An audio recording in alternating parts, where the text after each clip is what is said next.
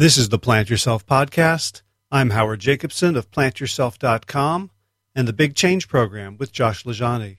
This podcast is part of my mission to help you live a marvelous and mindful life. So if you're trying to live a healthier life and you find yourself struggling with cravings and you find yourself losing a lot, then today's episode may be the missing link. My guest's groundbreaking research has led to interventions on smoking cessation and eating that are literally 5 times more powerful and more effective than anything else we've seen. So I can't wait to share that with you. Actually, I can wait a teeny bit because I got 3 bits of business before we get to it. The first is the Sabotage report is still available. You can get that at plantyourself.com/sabotage, and it's really specifically about stopping early-stage self-sabotage. When you want to make that change, you want to start exercising, you want to start eating better, and then shortly after you begin, the whole thing falls apart or peters out. And this is really the most common time for these problems to occur. It's much rarer to do it for 6 months or 12 months or 18 months and then fall off the wagon. Usually it's the very first few steps that lead to these problems. And I wrote a report that identifies the 3 big mistakes people make when they begin a change effort that lead them to self-sabotage so soon. And not only do we identify the problems, but I give you 3 strategies for each one to prevent it or solve it if it comes up. And you can get that whole report at plantyourself.com/sabotage, all lowercase. The second thing is, the report has gotten some really positive feedback from folks who said it's incredibly helpful to them, and so I wanted to expand it. And so what I did was I recorded 3 45-minute to hour-long presentations, audio presentations on the Sabotage report. And I've put them together into a little product for you. And it's $19, and it includes, of course, the report, which you can get for free, but also these 3 audios that really go into it in depth, include examples, stories, and also exercises that I encourage you to do while you're listening. You know, the kind where I say something like, okay, now let's pause the recording and take a couple of minutes and do this thing, and I'll see you back here when you're done. So it's not just passive listening, it's actually giving you the tools and a little bit of the practice to overcome your own tendency toward early-stage self-sabotage. And the whole course is just $19. You can sign up on that same page where you can go to request the download, plantyourself.com/sabotage, and look at the blue button at the top and click that, and then you'll find out all about the course, and you can grab it right there for just $19. Okay, so the third thing is you can get that entire course for free by becoming a sustaining patron on Patreon. So first thing, I've been talking about Patreon and kind of requesting patronage for the last couple of podcasts. Sometimes I talk a little bit more, sometimes I talk a little bit less. I would love to not have to talk about it at all because this is getting in the way of content, but the fact is that I need to pay the bills. So I'm incredibly grateful to the 42 patrons who have stepped up so far and are now contributing $271 a month to Plant Yourself, which is so rewarding for me to see that people care enough about this to really support it with their resources, with their dollars. And I looked at my finances and did some back-of-the-envelope calculations, and I realized that given the time that I put into this podcast every single month, here's how much I'm subsidizing the podcast, $2,600 a month of my own time, labor, effort, and the hard costs of keeping the podcast hosting going and all the other things that go along with it. So basically, I'm paying $2,600 a month to send a podcast out into the world that everyone can get for free. And I've been doing this for almost 4 years. So that's 50 months. So that's $130,000 that I have spent. And on the one hand, I'm so incredibly grateful that my life has allowed me to spend that much time on something that has brought virtually no return in terms of monetary. And on the other hand, it's unsustainable, and it can't last. So that's why I've gotten on this kick, and why I want you to join me, if possible. If it's comfortable for you to go to plantyourself.com and click on the Patreon button on the right sidebar, or you can go straight to patreon.com/plantyourself, all one word, and that will take you to the same place. Now, human nature being what it is, I know it's hard to pay for something that you get for free.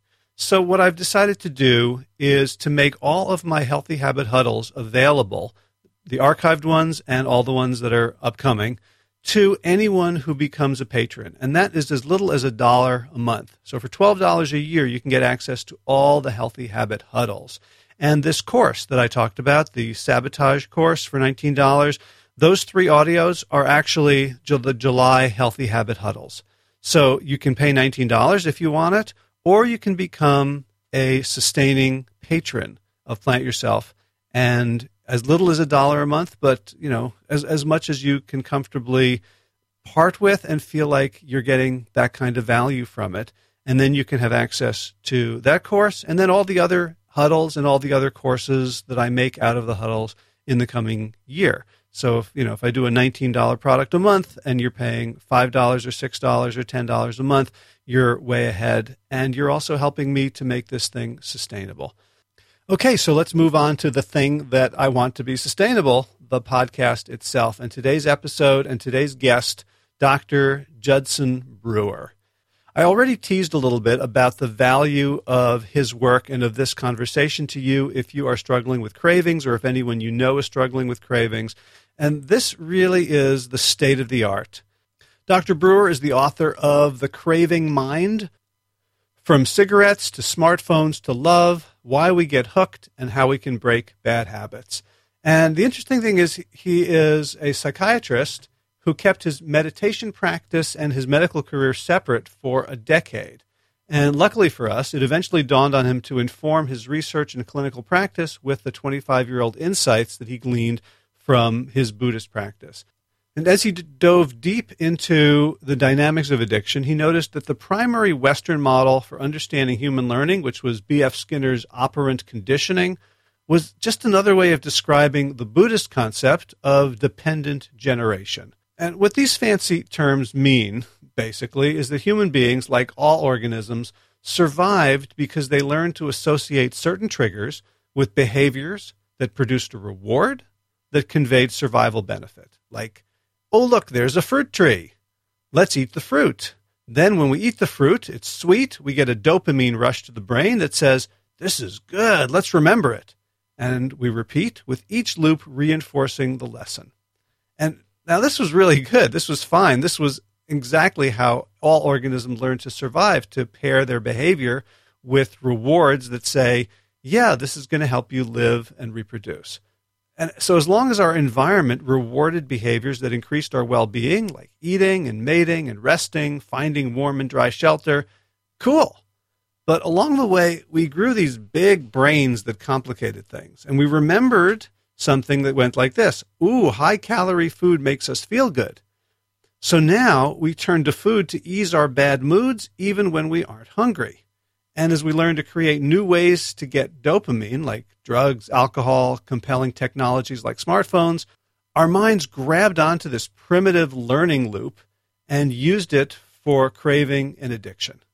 And what's really cool about Judd Brewer's work is his pairing of this ancient understanding of human nature and human behavior along with the latest cutting-edge research tools. So there's been a lot of studies of meditation over the years, and most of them have suffered from predictable flaws and limitations. And Judd Brewer, as a researcher and as a practitioner and as a creator of truly effective interventions, is changing the way we think about treating cravings and addictions. So without further ado, Judson Brewer, welcome to the Plant Yourself podcast. Thanks for having me. I'm so excited to have this conversation about mindfulness, largely, as we were talking about before we started recording, for my own selfish purposes, but also because I think this set of techniques and understanding is really a huge missing link for people who are struggling to change their habits and behaviors. So I'm really looking forward to this conversation. Great. So Let's start with kind of you and your background and how you got into this. So, you're on paper, you're a psychiatrist, which is, so I don't usually talk to psychiatrists. That's a good thing. Right, or just the imaginary ones, Right. No, I mean, sort of the psychiatric model of, serotonin imbalances and all that doesn't really jive with sort of my view of the world. But like, what's your trajectory to your own interest in addiction medicine and in applying mindfulness and really sort of very ancient Buddhist wisdom to this topic? So how did you get to where you are now? Well, it's been a long and winding road, as the song goes. It really started when I had gone through a bad relationship breakup right before starting medical school. So I was pretty type A in college and was brainwashed to, that I should marry somebody from, from my university. And so I was engaged to be married. And then we broke up right before I started medical school and was having trouble sleeping for the first time probably in my life. And this book, Full Catastrophe Living by Jon Kabat-Zinn, landed in my lap. And I read a little bit of that and more importantly, started listening to the cassette tapes. My first day of medical school, I started meditating formally for the first time. That's like kind of interesting that you were able to like jump into both things at once. Do you think it was kind of the blank slate of a whole new routine that allowed you to shoehorn the meditation in, or was it actually harder? It really felt like a new beginning. I don't get many of those. So it was like, okay, let's try a couple of things. I'm starting medical school. Let's try something that can help me really. I didn't know it at the time, but it was something that was going to really help me be better at being a student. What was it that drew you to Jon Kabat-Zinn's work? Because I can remember as a really stressed out parent, I was reading, I think he wrote a book on like mindful parenting. Yeah. I can't remember the title. And I was reading it one day and my like toddler daughter came in and wanted attention and I like kicked her out because I was reading the book on mindful parenting. It clearly did not stick. What about the Full Catastrophe Living, really spoke to you as an intellectual, as a scientist, as someone who's looking for the cold hard facts? Like what about that really caught your eye and made you think this could work? Honestly, I don't remember. I joke with John, because now I work at we jokingly call it the house that John built. I work here at the Center for Mindfulness at UMass Medical School.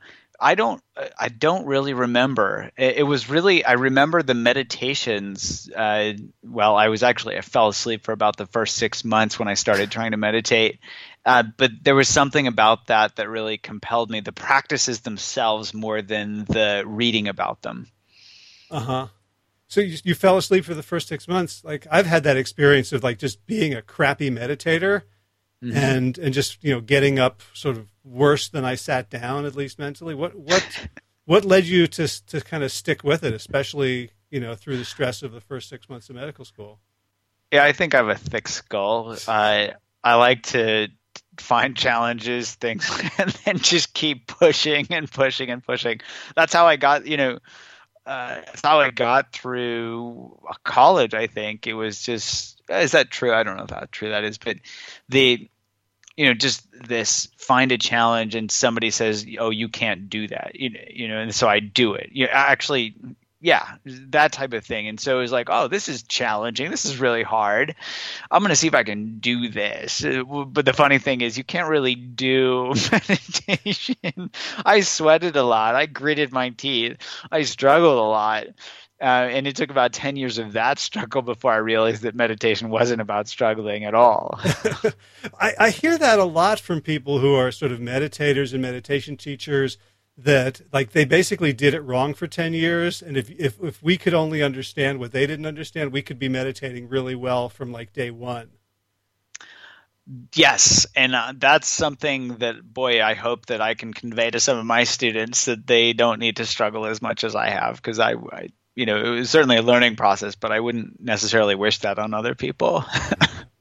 When was the first time that you can remember, meditating and saying, okay, I see the value here, not just as I can do this, not just as sort of, pride or self-betterment, but something that really struck you as, wow, this is really valuable? I think for several years it was a slow build. So I remember in medical school, during boring medical school lectures, I would start paying attention to my breath. So there was something about that, just maybe in those moments, and I can articulate it retrospectively, I was feeling more calm, or I was less caught up in stuff. It took me years to look back on that later and say, oh, wow, that could have been a lot worse, whether it was the stress of medical school or whatever. So there was a slow build, and it was actually after about 10 years or so when I was, one, realizing that it isn't a grit your teeth forced march, and two, that it was, there was something when I was doing these absorptive meditation, these concentration practices, that I really started to see so much more clearly how my mind worked. Those were some real moments where I was like, wow, this is crazy. And there was some point, I'm trying to pinpoint when that was, when I really just started to see how this, my mind works. And it was probably somewhere toward the end of my MD PhD program, so about 8 years of practice in, where I was just seeing all these connections and was really able to see all of the various addictions that I had. That's actually what led to me writing a whole book on this. So it was probably, it probably took a good, there's some slow build where there's some benefits, in the first 5 years, but then between 5 and 12 years, there were just these huge ahas. Right. It reminds me when one year, back to my daughter, I was she was probably 8 or 9, and it was my birthday, and she hadn't gotten me anything, so she found a book somewhere and on a shelf that someplace was giving away, and it's called Meditations for Men. And she gave it to me, and I really, really enjoyed it. I was like, these one-page meditations are really valuable for me. Like they really spoke to me. And then I looked in the back, and I said, oh, this is part of the AA thing. This is meditations for men with addictions. And at that point, I really didn't think I had addictions, right? Which is kind of hilarious. So what were your addictions? Because they weren't, like alcohol or drugs or the things that we typically think of as needing treatment. Yeah, I have a long list. I mean, and most of them were socially acceptable. So I didn't realize that I'd really been addicted to running. I fell in love with it in junior high school, and ran track and cross country, and still run. I still love it, but I didn't realize I was to the point where I would go through withdrawal if I couldn't run for a certain day, or I would spend my days planning when my next run was going to be, or all of these things that you could tick off the boxes for meeting criteria for addiction, in the psychiatric manual.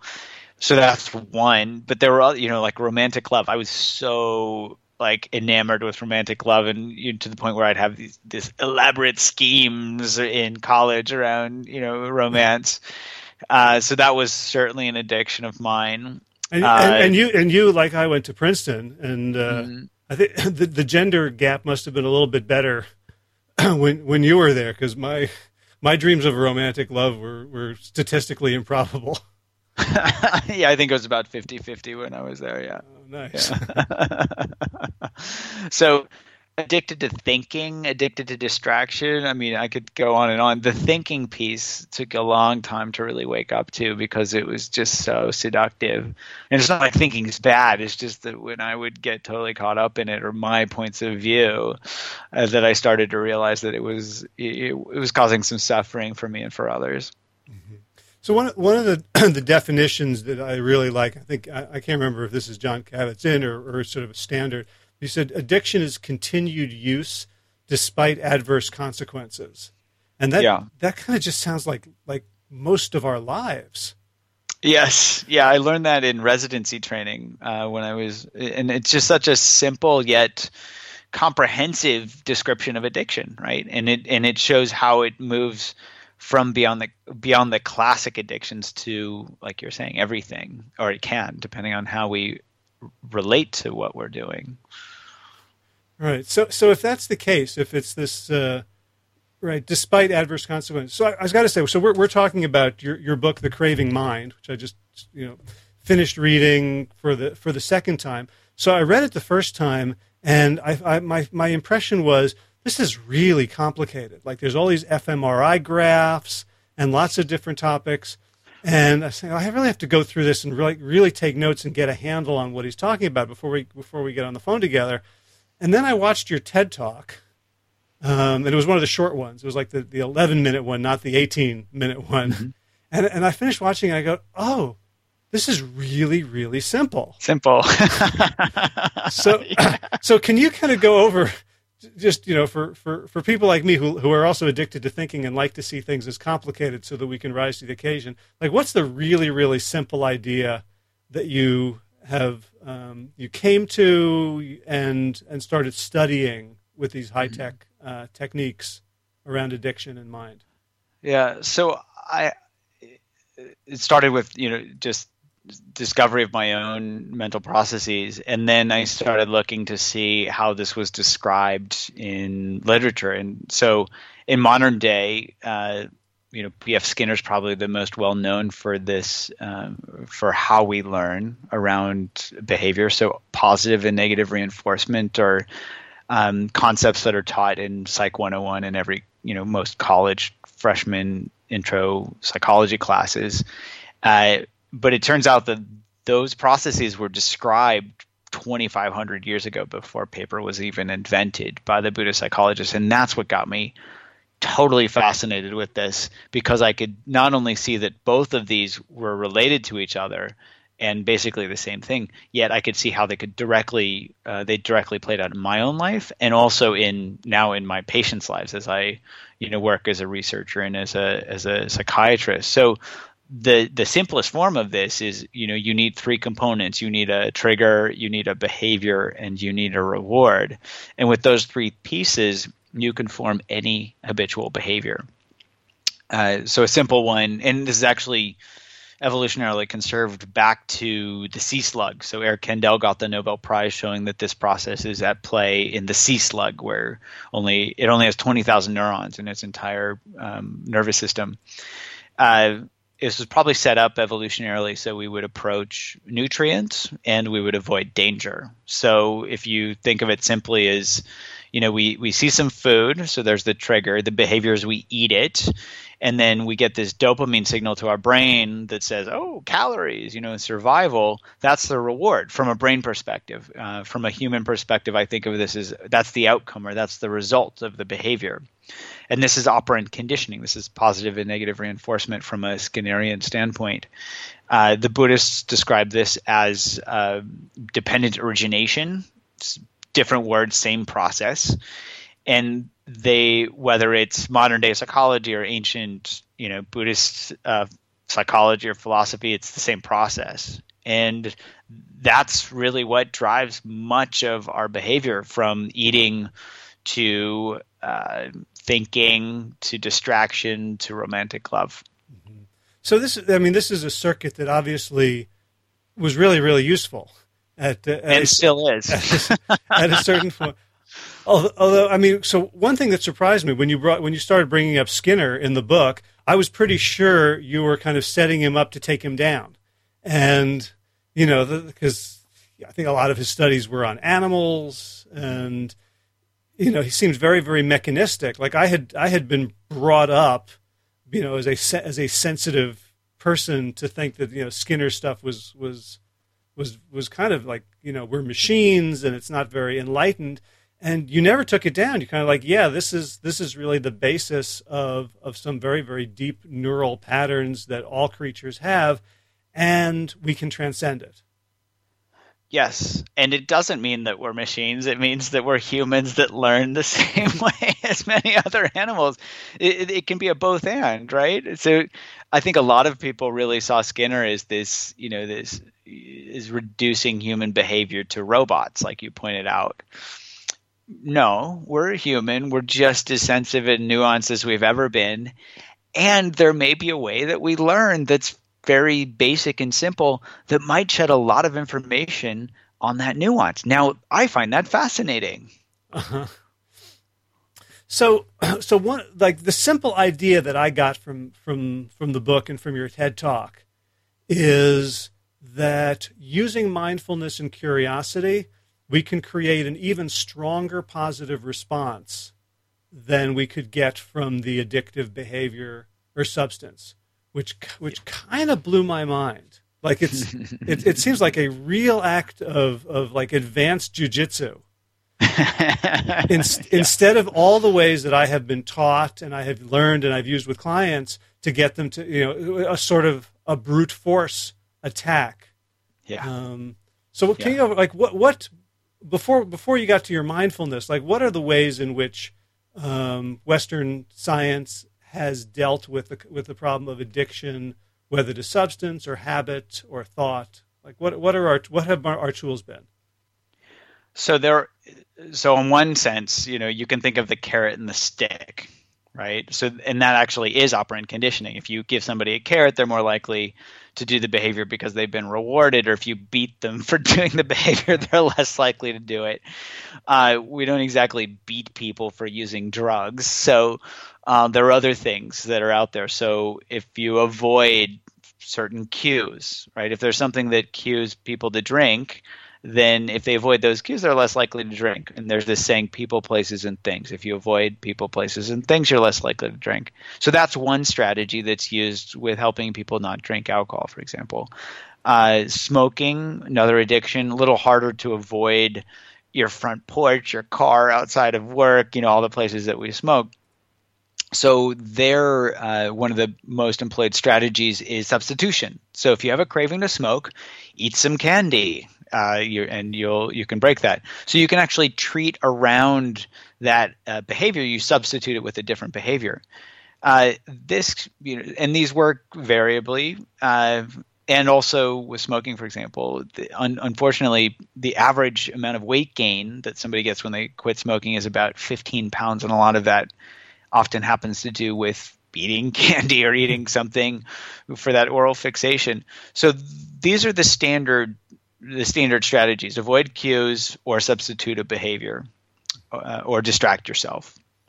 Okay, and so like, one of the questions is if we're supposed to, like, be rewarded, but like, we learn by getting rewarded, and then we do these behaviors that are anything but rewarding in the long term, right? So how does that work? How did we get into that mess when, these adverse consequences, like, our brains aren't set up to evaluate? Is it like all this, like, future discounting from Tversky and Kahneman? Like, is that the thing? That's it. So our brains aren't set up to think, well, what's the likelihood that I'm going to get cancer in 30 years if I smoke now? We just can't make that calculation. Our brains are not set up that way. So this is the delay discounting that you're talking about. We're more likely to discount future rewards in favor of immediate ones. And there are mathematical models for all of this. So our brains are set up for immediate reward. Oh, see the candy, looks good, eat the candy. See the cigarette, Jones for a cigarette, smoke the cigarette.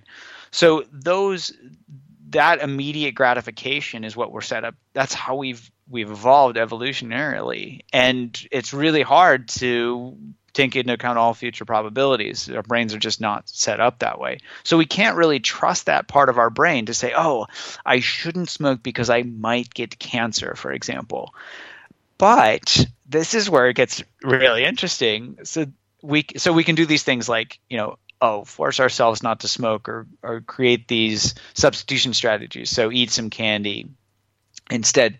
These all depend on extrinsic or external rewards, right? So And even that's what sets up the reward-based learning is, if I eat carrot sticks, I feel better. Or if I'm stressed out and I eat cupcakes, I feel better, right? That's an extrinsic motivator because it's dependent on getting something outside of ourselves. So that's where all of those pieces are set up for the immediate gratification. If we can actually understand that system, we might even be able to hack it so that we can tap right into that reward-based learning system, but provide an intrinsic or internal reward rather than an extrinsic one. And if we can do that, we win the game.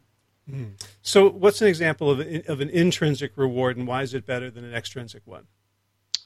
So the extrinsic ones, they're always going to require that out there. We always need the carrot to continue that behavior. If the carrot no longer is there, we're going to lose the behavior. So if we run out of carrot sticks or whatever, our reward is, that behavior goes away. So that's a critical piece. So intrinsic ones. So I mean, it's fragile. Yeah, it's fragile. The intrinsic ones are always available. Yeah, so there's no limited resource there. There's no I need this in order to be happy type thing. It's always here. It's always available. So that's one of the downsides to its extrinsic rewards. An example of an intrinsic reward. So let's use an extrinsic rewarding behavior. Let's say we get stressed out. That's a trigger. The behavior is we eat a cupcake or eat chocolate or eat ice cream. That's the behavior. And then the reward is, we feel a little bit better. We distract ourselves from whatever we were stressed out about, or that we're tasting the good taste of ice cream. There's the extrinsic reward. We have to have ice cream to feel better. What if instead, same trigger, stress, and we get curious about what that stress feels like in the moment? What does this feel like in my body? So let me ask you this. Does a craving feel pleasant or unpleasant? That urge to do something? Oh, I would say it's largely unpleasant. Yeah. So just do something, right? So the cravings typically aren't that pleasant. So what does curiosity feel like? Pleasant or unpleasant? Curiosity is pleasant. Oh, wow. So we've just flipped the valence of the system in that moment. From craving, unpleasant, to curiosity, that behavior flips the valence from something unpleasant to pleasant, even in the moment that we're exploring a craving. So we've already decreased the discomfort that comes with the craving simply by injecting a goodly amount of curiosity.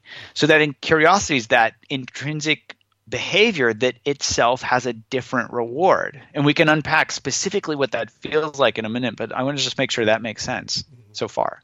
Yeah, but you're saying that curiosity is actually a tool that doesn't coexist with the craving in a certain sense. It's like it's a three-way light switch or something where you can't have them. You can't have the craving and curiosity both going full blast.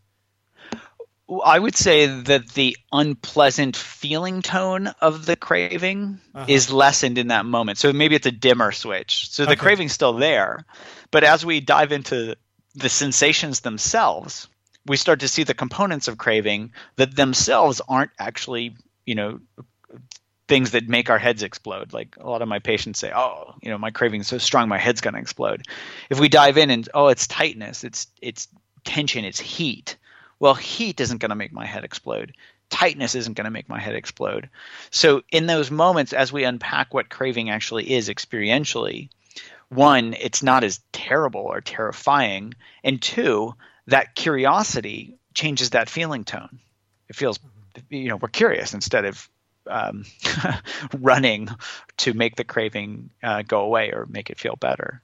Right. So it sounds like a hack because it feels very much like jiu-jitsu, where you're doing kind of the opposite of what you would expect. So, yes. For what I learned was sort of the gold standard for treating addictions and cravings was some form of cognitive behavioral therapy, like the ABCDEF model, where D is you dispute, right? So your rational brain is online, right? It's blinking green. And you get to argue with the craving and say, well, I know I want this now, but I know I don't want to put on 5 pounds over into next week. And I know that, but I was talking to a client today about why he spent the entire day in front of the refrigerator when he was working from home in his kitchen. And even though he knew he shouldn't be doing it, so we were trying to get to like, what was your prefrontal cortex saying about all this? And his prefrontal cortex was nowhere to be found. Right. Our prefrontal cortex, as the youngest part of our brain from an evolutionary perspective, can't be trusted. It's the first that goes offline when we get stressed. You probably know like the HALT acronym: hungry, angry, lonely, tired. Yeah. Right. Those are all prime indicators that our prefrontal cortex is about to run out of battery. So, which begs the question then, is curiosity coming from a different place? Yes. Sorry. I mean, let's think about that a little bit. But it is coming from a different place. Curiosity comes from a place of awareness, which is a more basic process rather than a thinking process, right? Dispute, that D of ABCD, dispute is a cognitive function. It's a thinking function. It's higher order. It's actually much slower if you think of it from a time frame, right? Awareness comes online like that. Whereas thinking, we have to ramp up the whole system and get it working. We got to stoke the fire. So many differences in time, in speed of response, in brain function, and in basic systems. It's like awareness is something that's always available, and that curiosity piece is kind of an attitudinal component of awareness, right? We can be aware, judging awareness or what's happening, or we could be aware and just curious. But that curiosity is kind of the flavor, the attitudinal component that can come with awareness, if that makes sense. Mm-hmm. Okay. So when we then, is it a decision to then, like, does the prefrontal cortex have to do its last little gasp before it takes a nap and says, okay, I choose curiosity? Or is it like, I've heard some of the meditation teachers talking about awareness as something that is always there, fundamental, and not requiring any effort. And in fact, everything else we do to build our egos is effort. So, yes. but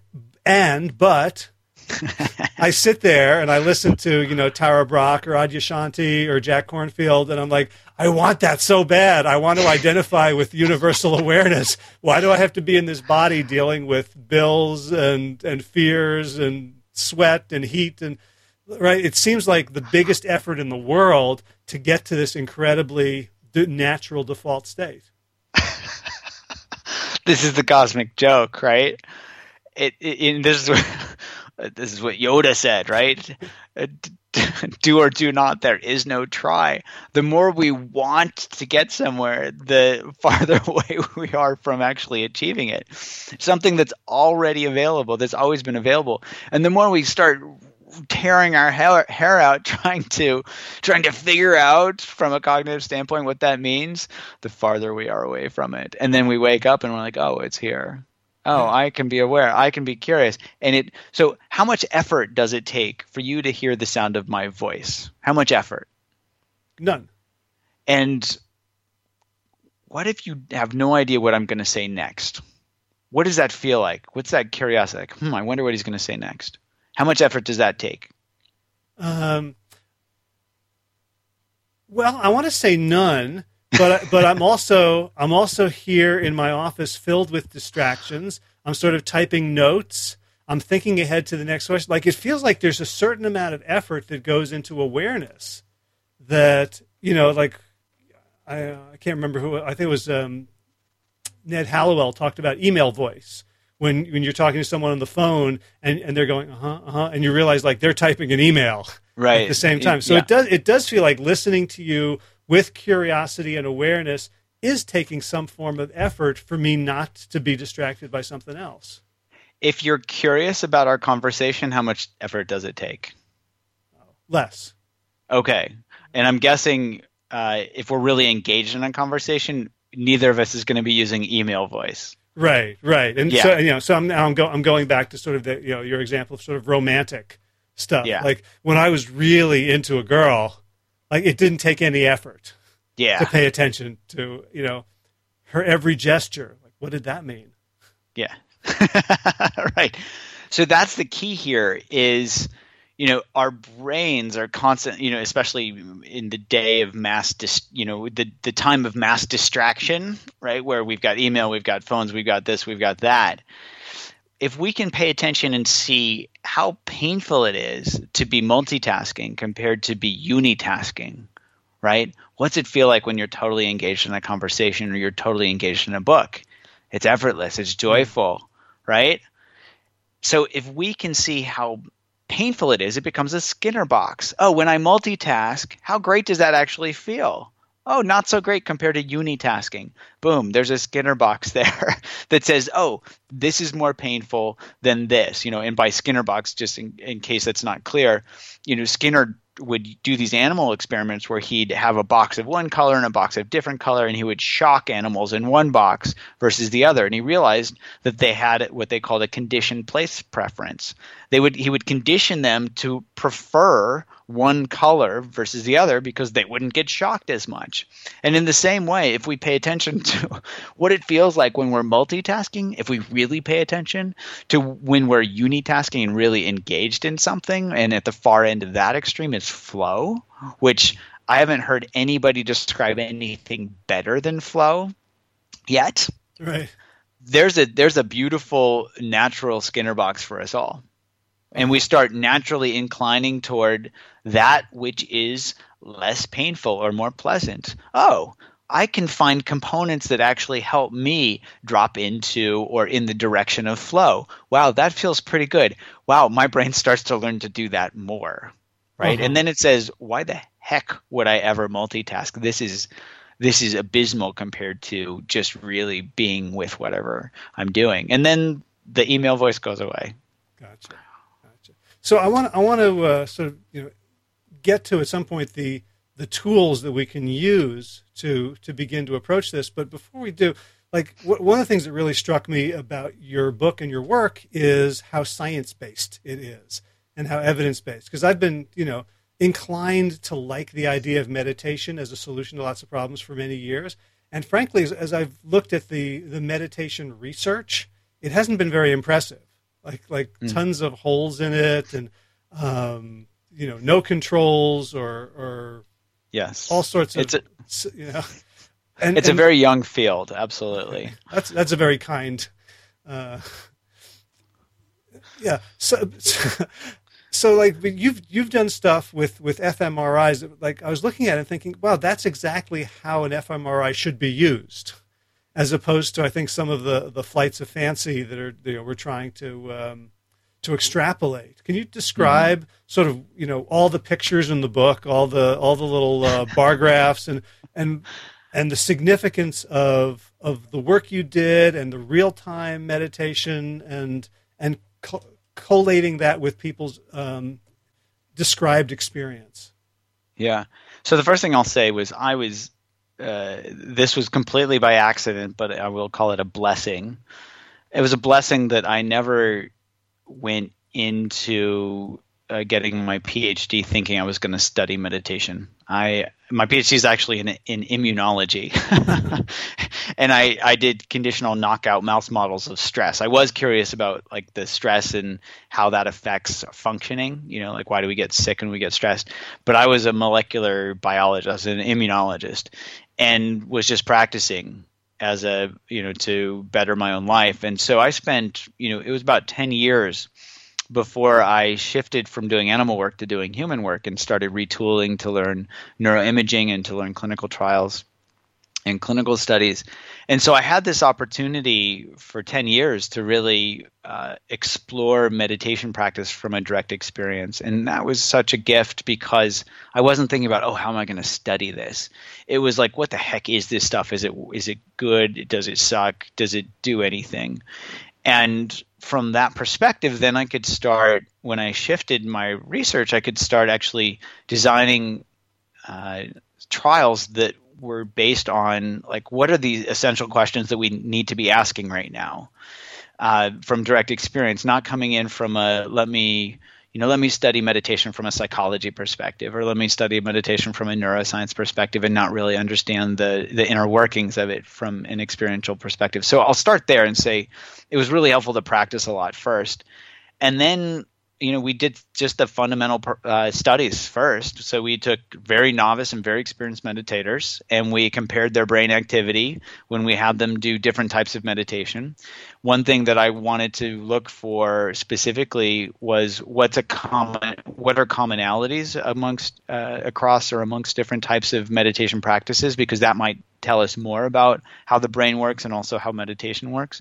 So we started there, and then we found brain regions that lined up pretty well, and a lot of serendipitous discoveries. Like, we were looking for brain regions that were activated during meditation. We found, in fact, that the biggest findings were that there were deactivations in certain brain regions, like these default mode networks, these self-referential networks. And so if you think of it, it's like we're constantly going through our day evaluating whether something applies to us or not, right? Past, future. Oh, am I going to get something from you? So there's a lot of self as we go through the day, and there are these brain networks that are now implicated in that. And we found that these brain networks were decidedly decreased in activity. But then we wanted to go ahead. Honestly, I had to reread that section of the book because I realized it didn't occur to me that there was a part of the brain that wouldn't do that. It just seemed like that's thinking, and to realize that that's not the core of cognition or thinking or awareness. That this sort of creation of the ego self and the evaluating everything, past, present, future, in terms of how it serves us. Like, that was kind of a shock to me to realize that that's not synonymous with thinking. Yeah. Yeah, there's a lot more that goes into it, right? Because we can be thinking, so we can be in flow when we're thinking, like we're working through a math problem or we're doing something or writing a book or whatever. I actually used writing my book as a flow exercise. We can talk about that later. But the idea is it's letting our brains do their work. And so the default mode network actually gets in the way, these self-referential networks. It's like driving your car with one foot on the brake. And that foot on the brake is the self coming in and say, oh, did I do that right? Oh, could I do a better job? Is somebody else going to do it better than I am?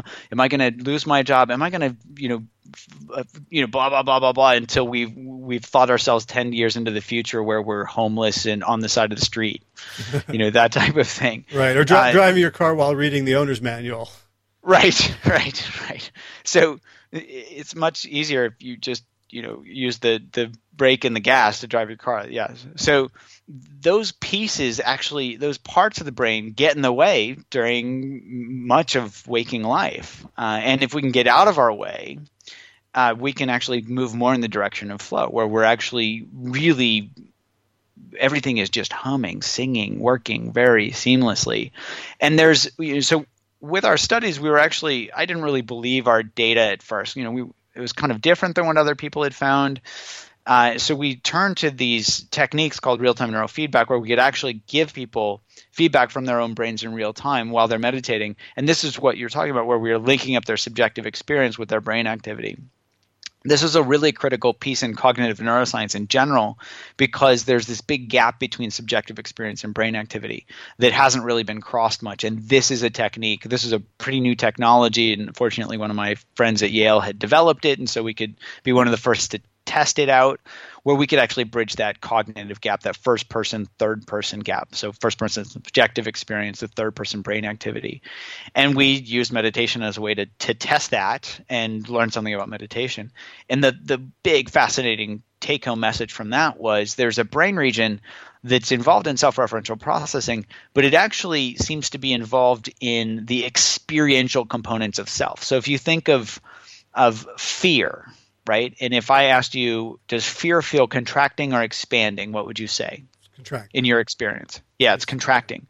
So there's this brain region that gets activated when we contract around things, whether it's craving, feeling guilty, ruminating when we're depressed, feeling anxious. There are all these different studies that were showing this brain region called the posterior cingulate cortex was getting activated. And people didn't have a granular idea, an idea on a granular level what was actually happening. So we could line up this brain activity in real time with subjective experience. And what we were finding was that people are actually reporting that they're getting contracted, they're getting caught up in their experience when they're activating this brain region. So if fear feels contracting, what does joy feel like? Contracting or expanding? Expanding. Yeah. What does curiosity feel like? Expanding. Yeah. So now, and what does meditation help us do? Not get caught up in ourselves, right? So there's this expanding quality that comes whether we're doing, compassion or loving kindness meditation, or even concentration meditation, where we're out of the way. We're not contracting, trying, doing. We're simply being aware.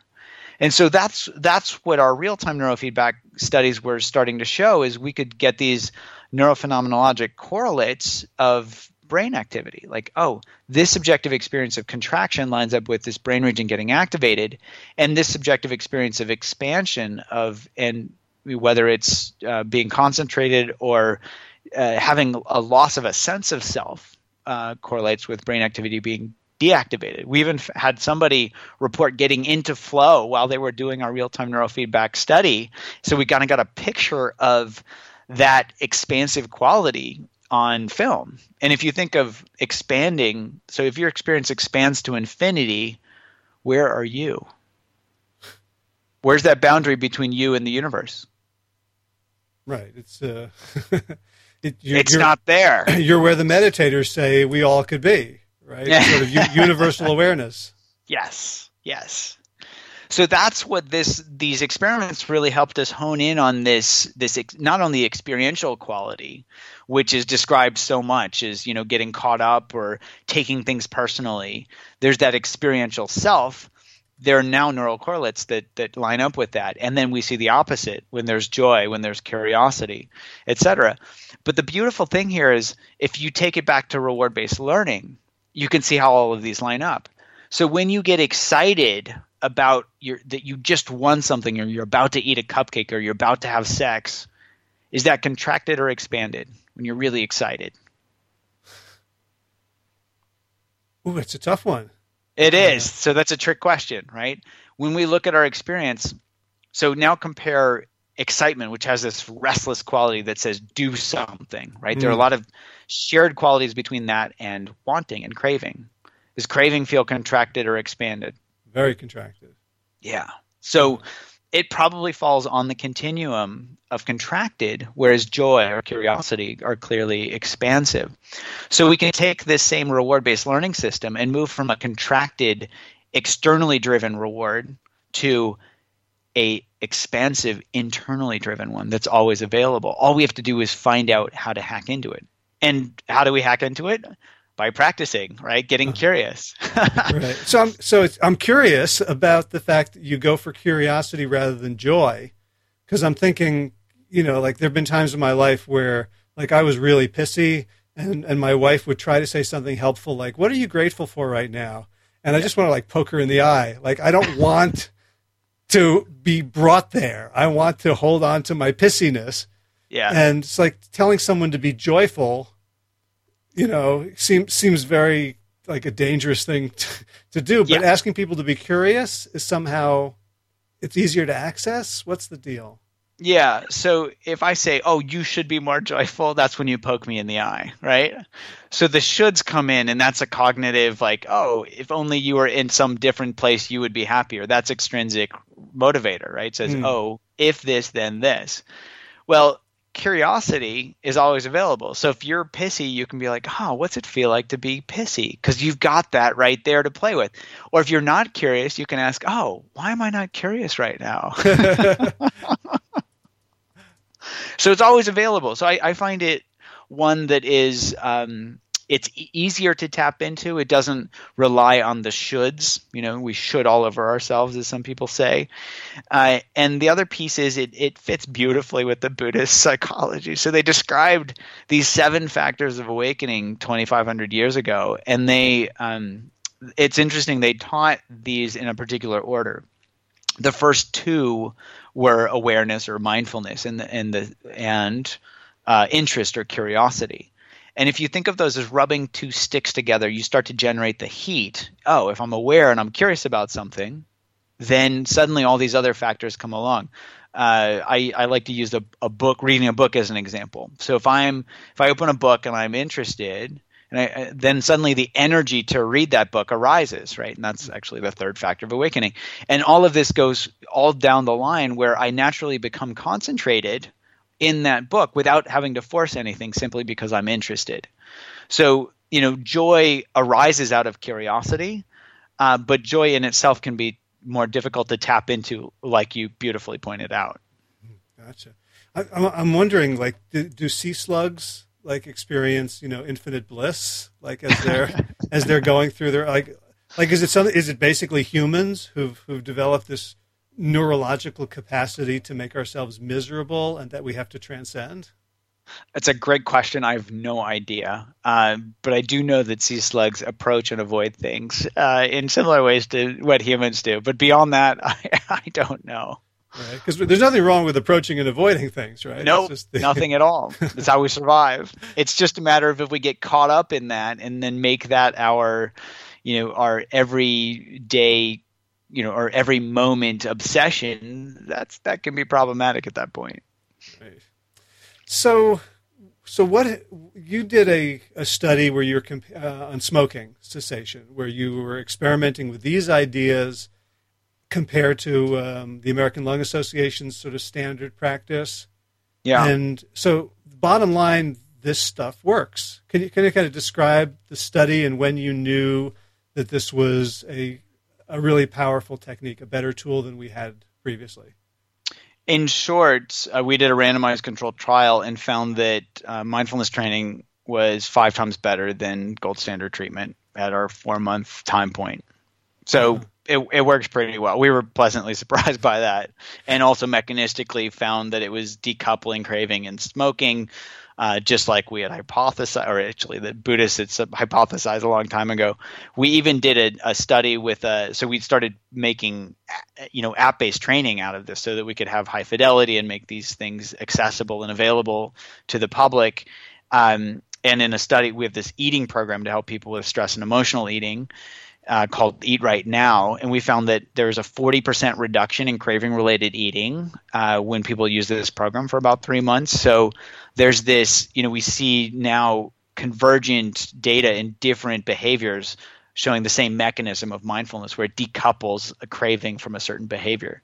And it fits beautifully with the operant conditioning paradigm. It explains it very, very nicely. Right. And that really struck me, that you're not saying it defangs the craving or declaws it or reduces the intensity. It breaks the link. You can have the craving, and I love the metaphor you use, like sort of surfing the wave of the craving, oh, here it comes, and you get to experience the whole craving without having to give into it. Yes. Yep. Absolutely. And honestly, if you think of craving as a fire, as you stop fueling that fire, as you stop feeding it through behaviors, it starts to die out down on its own as well. So it's not like craving goes away. We can surf those waves, but we become the master surfer. So even if they are big, we can ride them. And also they don't come as hot and heavy down the road. Okay. And so, 5 times better, that seems like it would be hard to predict that. Like, you must have had a huge, much more N than you needed to get a standard deviation like that. Yeah, we were surprised. It was a moderate sized study, so we had recruited about 90 to 100 people, I think, for that study, and the effect size was large enough. In clinical trials, you often need hundreds of people, but with that size study, we got statistically significant results because it was such a big difference. And so you mentioned Eat Right Now. So I know it's an app because I downloaded and I went through day one. So what's the? Can you describe that for people who might be interested? Like, you have 2, right? You have the Eat Right Now, and then there's another smoking one. Yeah, the Craving to Quit programs for smoking cessation. We actually have a 3rd one that we're in final stages of development. We do a bunch of pilot testing, so it takes a while to develop them. But it's for anxiety. It's going to be called Unwinding Anxiety. But the idea with the Eat Right Now program is that we often fall into these habitual stress and emotional eating habit loops where, it's that eat because we're stressed type of thing. So we can help people change their relationship to eating simply through paying attention to it. And that, it's daily bite-sized pieces of trainings where they get videos and animations and most importantly, in the moment exercises where they can really use eating, because we all have to eat anyway, as a way to learn mindfulness. And we pair this. We have an online community that I moderate. We have a weekly live web-based check-in group that people can join us from all over the world and ask questions. We eat all the time because we're stressed out or because we're sad or angry or whatever. And through these bite-sized pieces of training, people can really dive into their own experience and through simply paying attention, learn how to change their relationship to eating. And it's a beautiful thing to witness and be part of as people start to change their eating behavior. I've had some people lose like 55 pounds just using our program. But the other beautiful piece is that they start to wake up to all the moments where they can be aware. And so this mindfulness starts to become their new habit. And so it extends not just to eating, but to their relationships and to other things as well. So it's really it's we aimed to design this as a comprehensive program, and it seems to be working pretty well so far. That's great. So I know you have another thing you have to get back to. We're just past the hour. So I really appreciate the time you've taken today and the work. And so if people want to find out more about you or download the apps and give them a try, where can they follow up? The best way, I think my website's just judsonbrewer.com. It should have links to everything from our, the Center for Mindfulness to the apps to my book. But people can find the eating program, for example, at the website goeatrightnow.com. That's the easiest way to find it. Say the whole URL again. Go eatrightnow.com, like as in go eat right now. Okay. And then the book can be found on Amazon, The Craving Mind. I think the subtitle is From Cigarettes to Smartphones to Love: Why We Get Hooked and We Can Break Bad Habits. And then the TED Talk, you just find that on the TED site, just under Judson Brewer, Simple Way to Break a Bad Habit. Great. I'll get all those into the show notes as well. Great. And last question: what are you working on now? Is it just sort of operationalizing these apps and testing them out, or is there new stuff on the horizon? We like to do clinical studies on everything that we do. So not only doing more clinical studies with the apps, but also developing these flipped classroom models where we can pair app with in-person facilitation. And then we're doing a bunch of neurobiology research, looking to see how the apps change people's brains, and also develop neurofeedback procedures from the studies that we've learned so that we can actually give people kind of this mental mirror through neurofeedback so that they can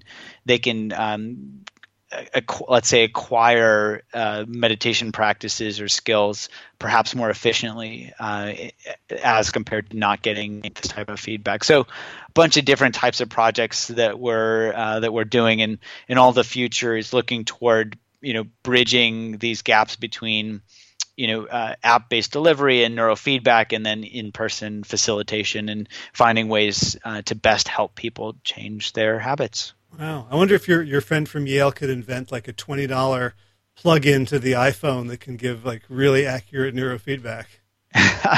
I'm guessing in 5 years there will be something like that. Wow. That sounds like a pretty cool game changer. So Judd Brewer, thank you so much for taking the time. Thank you for writing the book, The Craving Mind. And I'm going through it, and I encourage everyone, if you have any cravings, if you have any addictions left, and you have not yet reached enlightenment, this is a really fascinating marriage of ancient philosophy and practice and modern neuroscience. So thank you so much. Thanks for having me. This was really fun. If you enjoyed this episode of the Plant Yourself podcast, please subscribe and leave a review on iTunes. More than anything else, those reviews help us reach more listeners and spread the message. For more information about the Big Change Program, led by me and Josh LaJaunie, visit bigchangeprogram.com. And be sure to check out the show notes for today's episode with links to everything we talked about at plantyourself.com/220. If you're new to the show, you can catch up on 219 archived episodes over at plantyourself.com. And if you get the podcast, but not my semi-weekly newsletter, The Big Change Bulldog, you can sign up and also get the Stop Early Stage Self-Sabotage Report at plantyourself.com/sabotage. If you would like to support the podcast and you have more time and typing chops than money, consider adopting an episode to transcribe.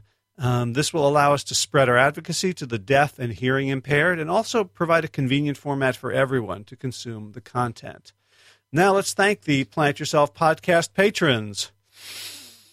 Kim Harrison, Lynn McClellan, Anthony Disson, Brittany Porter, Dominic Morrow, Barbara Whitney, Tammy Black, Amy Good, Amanda Hatherley, Mary Jane Wheeler, Ellen Kennelly, Melissa Cobb, Rachel Behrens, Christine Nielsen, Tina Scharf, Tina Ahern, Jen Volkanovsky, David Bizek, The Mysterious, Michelle X, Elsbeth Feldman, Victoria Dolomanova, Leah Stoller, Alan Christensen, Colleen Peck, Michelle Landry, Josina, Julianne Rowland, Stu Dolnick, Sarah Durkis, Rhymes with Circus, Kelly Cameron, Wayne Pedersen, Leanne Peterson, Janet Selby, Claire Adams, Tom Franzak, Jeanette Bedham, Gila Lacerte, David Donahue, Blair Seibert, Dorona Vizov, Rhymes with Keep the Cheese Off, Gio and Carolyn Argentati, Jody Friesner, Rothan Funderburg, Misha Rosen, Michael Warbeck, the equally mysterious Tracy Z, Alicia Lemus, Rebecca Hughes, Val Linneman, Rhymes with Cinnamon, Nick Harper, Stephanie Holmes, Martha Bergner, Nicole Ramsey, I gotta breathe, Susan Ahmad, Molly Levine, the inscrutable Harry R., Susan Laverty, the Panda Vegan, and Craig Kovic for your generous support of the podcast. Also, some people have told me that they don't want me to add their name because they don't want me to have to struggle more than I already do. I love this. And you see I'm taking breaths, so don't let the fact that I challenge my lungs stop you from becoming a publicly card-carrying supporter of Plant Yourself. Thanks also to Will Ridenauer for allowing me to use Sabali Dawn, the Dance of Peace, his beautiful song, as my theme music. Check out Will's stuff at willridenauer.com. And if you would like to support the show, you can share this and other episodes on social media, email, henna tattoos. You can write that iTunes review. It just takes a few minutes, and it's free, and it's such a help, please. And, of course, you can become a patron of the show at patreon.com/plantyourself or plantyourself.com. Any page, right sidebar, click the Patreon link. In garden news, blueberries are about done. Raspberries are ripe. And the heirloom tomatoes are coming in so fast and furious that I have been reduced to gazpacho, and we also got out our dehydrator and dehydrated 9 trays of them, so we'll have sun-dried tomatoes through the winter. The basil, we're now starting to try to sell some, so we can't use it all. We've given away all we can, so now we're making up bags and taking it to the Durham Food Co-op and seeing if they can sell it for us. In running news, this is my second week of running real slow, and I discovered that I got in 60 miles this past week running real slow and trying to get up early enough, but I still come home completely drenched. But it's starting to feel good, and we'll see if my pace starts picking up naturally anytime soon. That's it for this week. As always, be well, my friends.